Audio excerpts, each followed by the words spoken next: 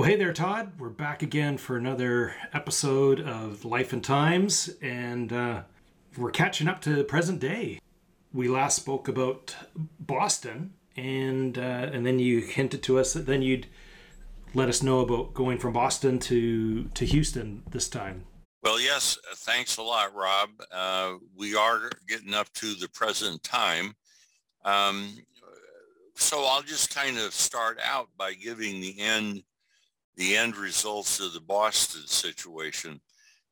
When I was in Boston at the New England Institute at Mount Ida College, as I had mentioned the time before, it was somewhat of a discouraging experience. There were wonderful people up there.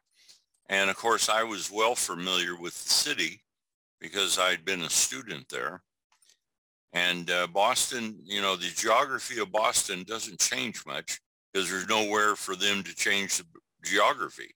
It's such a compact, people think Boston's a really big city, but the area is very populated, but the city of Boston geographically is not particularly a large area. And so while I was up there, I had a very good friend of mine. Some of your listeners will remember him. His name was George Poston. And George had been an instructor at Southern Illinois University.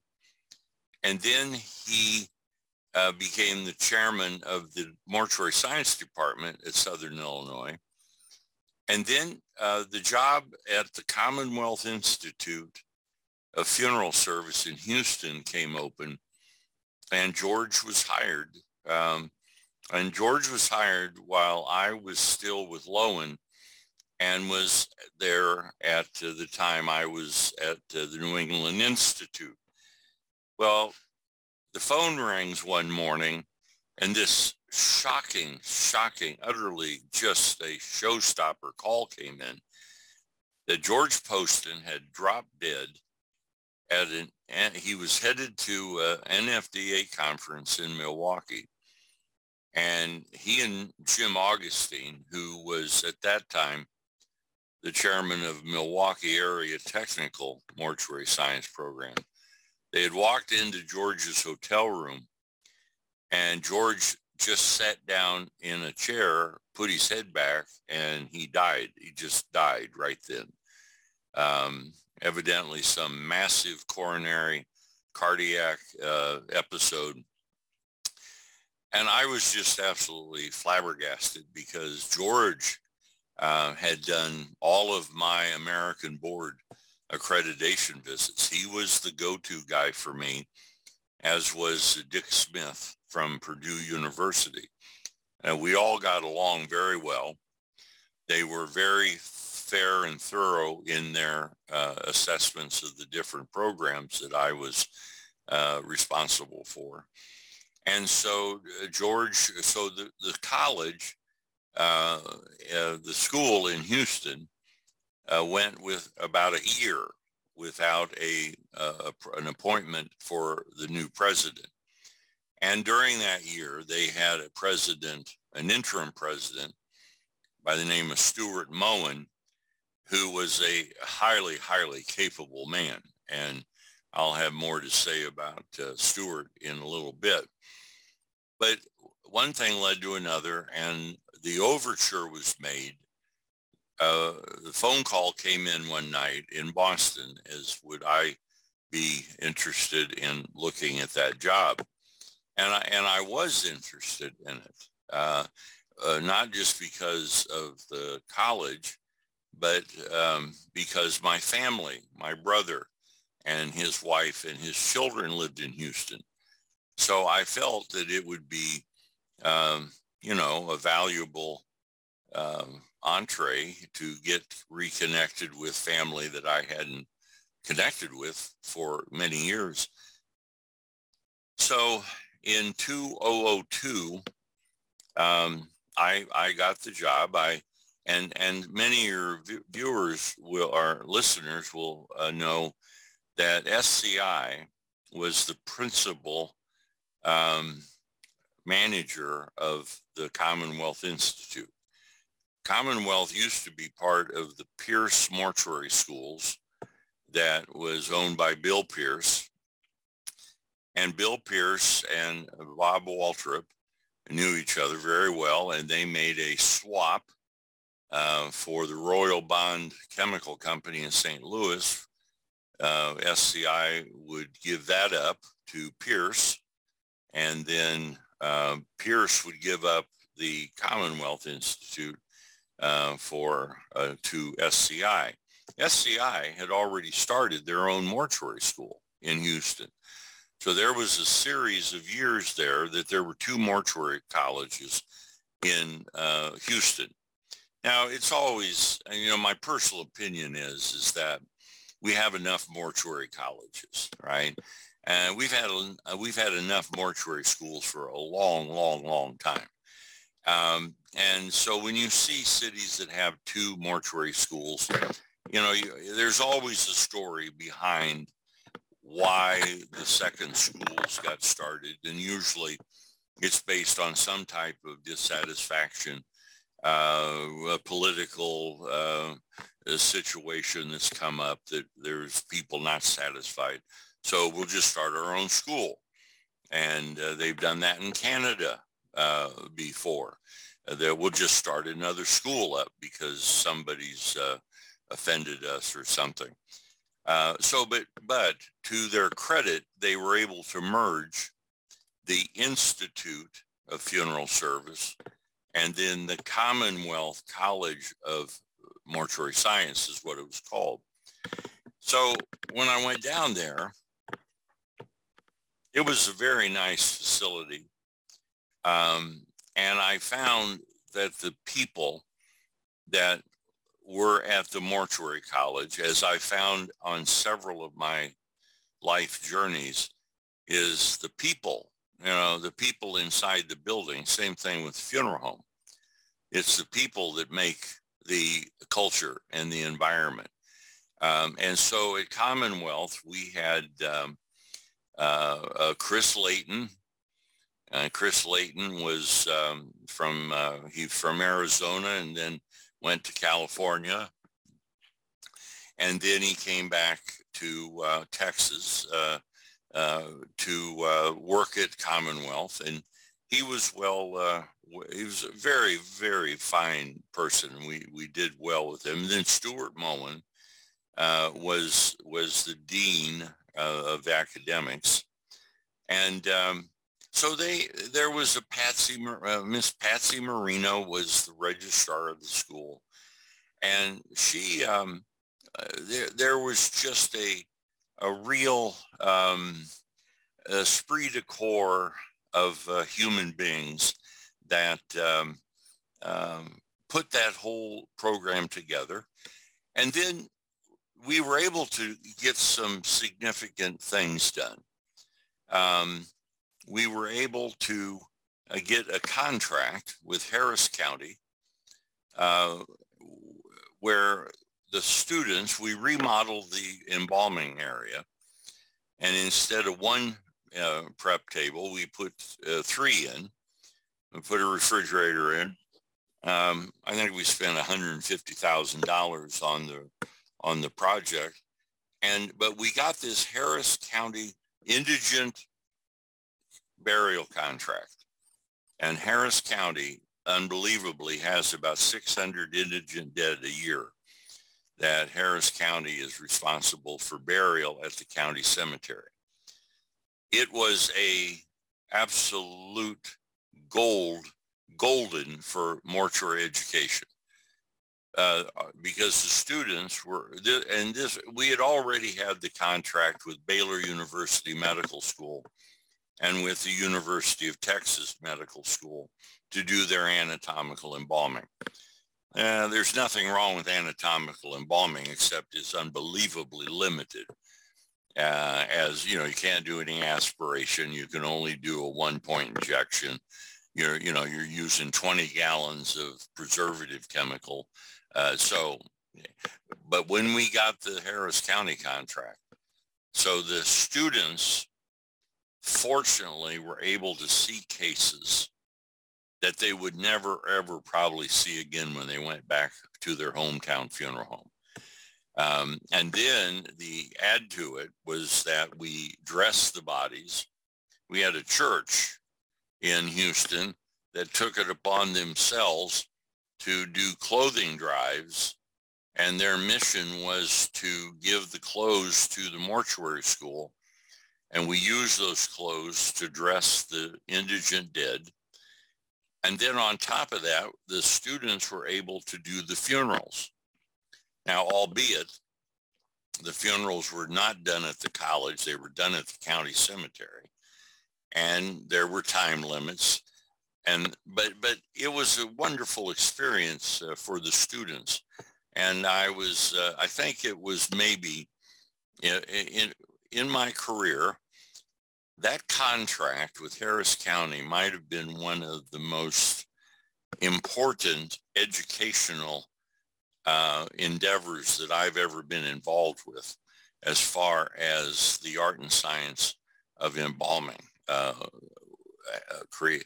And so I was there for 3 years, and then David Fitzsimmons, who we've talked about, that I worked with at Cincinnati and at Lowen, he was doing he was doing work with John Thomas. John Thomas was a funeral home broker advisor out of Florida, a very, very bright man. And Fitzsimmons was working with him, and he had a client in Decatur, Georgia.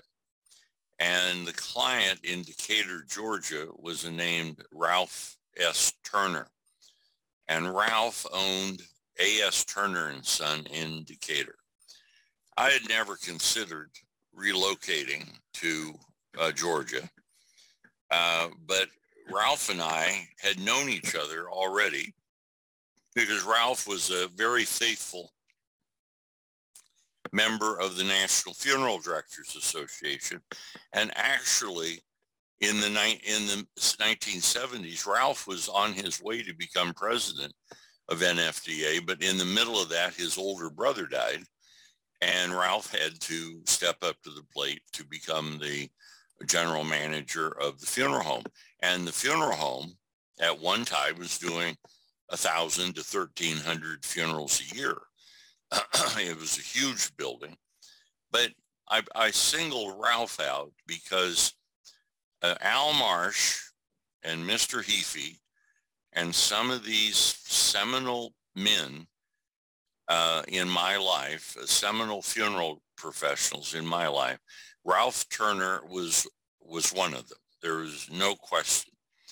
Ralph was one of the finest human beings that I've ever met. He had a sense of humor. He could tell a story, and families. He was very well liked within the community of Decatur, Georgia. The firm, by all accounts, revolved around Ralph's personality. And I'll give you an example of how nice of a fellow he was. We were going down North Decatur Road. He was driving. He had a big old Oldsmobile 98. And Ralph's driving. And Ralph's 85 years old now. And he's driving. And there's a transit bus trying to weave in and out of traffic to go on his appointed rounds to pick up passengers. And I don't know if any of your listeners have ever driven around Atlanta, right? I mean, there's some of the nicest people on the face of the earth until they get behind the wheel of a car, right? And then all bets are off, and it is honking and giving nonverbal profane gestures, mouthing words, flashing lights, cutting the bus off. And this poor bus driver, he's having a hell of a time getting to his rounds because nobody's letting him in traffic. And I'm in the passenger seat, And I remember Ralph, he didn't say a word, just looked straight ahead. And as we got up to the back of the bus, Ralph blinks his lights and Ralph waves the bus over and he says to himself, and he goes, "Go ahead, my friend." He goes, "You've had enough trouble today." Right. And so the bus goes out and I'm sitting there because I'm the one that would be flashing the lights and screaming at the bus driver. Right. I'm totally impatient with that stuff. And I looked at Ralph and I did. I said, "Ralph, I will never, ever be as nice a human being as you are." And he didn't say a damn thing. He just kept driving the car. Um, Ralph was just a good guy, and he just loved being a funeral director. So the Atlanta years were made golden for me because of my relationship with Ralph Turner. And, I wouldn't say that I wouldn't say everybody else at Turner's approved of me or had any fondness for me. But Ralph and I became really, really good friends over the years. And then he died in 2008, and he had come over to my apartment for dinner. So his last night on earth, and I had made the 21 Club hamburgers, which was a recipe that I got from the 21 Club in New York City. These hamburgers were just out of the world up there. And I went on a long shot and I asked the waiter, I said, could the chef share this recipe? And the chef came out at the 21 Club and told me the recipe. And so I made these hamburgers, and Ralph ate 2 of them that night. And then the next day, they didn't come to the funeral home. And they went over and they found him that he had died. He was 88 years old when he died. And there's all kinds of Turner stories about Ralph. He was actually, he was a pilot in the Second World War. And his job was not to shoot down enemy aircraft. His job was to take 10 55-gallon drums of gasoline from India into China and drop them off while he's being shot at by the Japanese. All right. Okay. So I said to him one time, and the plane, okay, he told me one time, the plane could only go up to like 4,000 feet, and the mountains that he's going through to get over into China were like 5,000 feet. So Ralph's got these drums of gasoline, and he's maneuvering around these mountain peaks, and he's being shot at the same time. And I finally said to him one time, Ralph, I said, "Ralph, how'd you do that every day? How did you get out of bed and do that every day?" And Ralph looked at me and he said, "I thought I was going to die every day I got in that plane, this was it."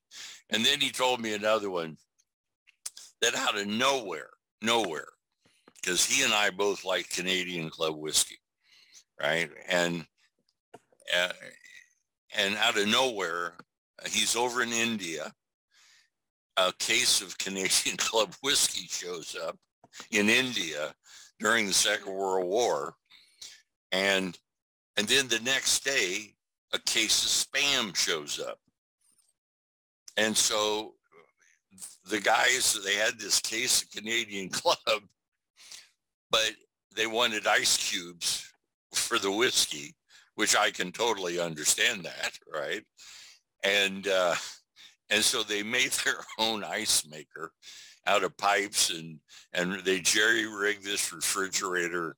And Ralph said when they turned the water on, the thing just blew up. Water went all over the place, but they got their ice made.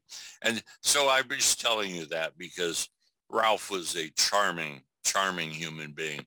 And he really was able to not, he took funeral service very seriously, but he was very pleasant about it. There was not, he just did not have an edge to him. And it was an honor to work with him. I would say Al Marsh and Ralph Turner and Mr. Heafy, they're the three that come out as the most influential people in my career. And of course, these are people that are not with us anymore. There are countless friends and colleagues that are still working that have had tremendous impacts on my attitudes and my work in this great profession. Well, Todd, it's first of all, it was nice to hear a little bit of the background of Commonwealth, because we've never really talked about it. You know, we knew that was there. When our friendship started to grow, it was the first time that we got together for an extended period of time was when I came to Atlanta and spent some time with you, and you took me into Turner's and your office there, much bigger than the office that you're in now. And I remembered, like, Todd, what? And you had all these filing cabinets.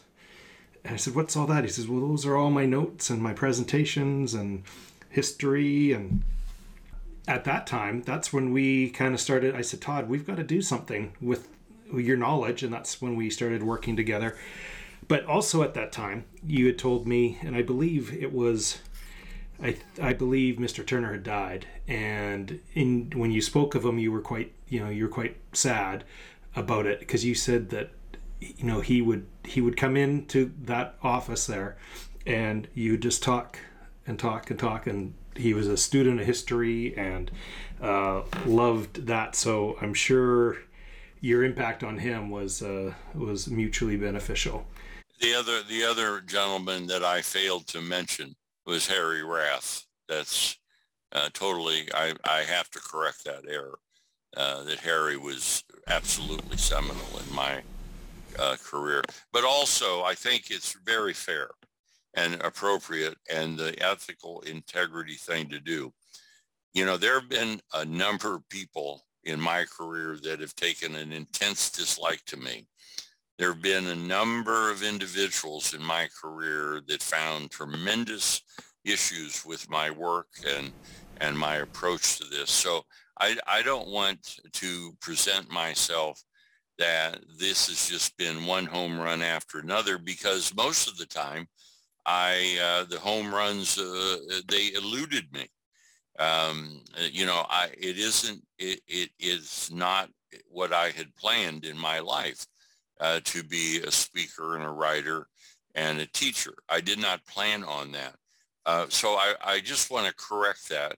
I've had tremendously fortunate relationships with funeral directors, and I really value my friendships with funeral directors. But here and there, now and then, every once in a while, I've run into situations where it just wasn't a fit. And there was a lot of stuff they didn't like about me at times. So I just want to say that and get it off my chest, and we move on to the next sections. Well, and Todd, that's kind of the purpose of what we're doing here, right? We're highlighting the life and times, and you know what? I don't think we need to give much spotlight on the people that, you know, were the detractors and maybe didn't help you along the way, because you've given way more than you've received. And so I would view people like that would have, if they would have had a more positive outlook or helped you out for the goodness that you're doing for funeral service and continue to do, it may have even been more. But we won't. Yeah, we just won't talk about that. We'll just move on. And speaking of that, Todd, then where are we going next? The next will be my work in Memphis, Tennessee, which was one of the most fascinating chapters of my career. And then we end up here in Nashville at the mortuary school. and have a few comments that I'd like to share. And then I think maybe the last sessions we talk about the spirit of funeral service and lessons learned about what is service to humanity in a very complicated period of history. How do we focus upon helping human beings when some people seem not to want the help? And how do we promote, communicate, share, tell the value, purpose, and benefit of rituals and ceremonies when someone dies? So we have a few more things to visit about. Well, that sounds great, Todd, and looking forward to that. All right. We'll talk to you soon. Well, thank you, Rob. Thank you, Rob. You're welcome, Todd.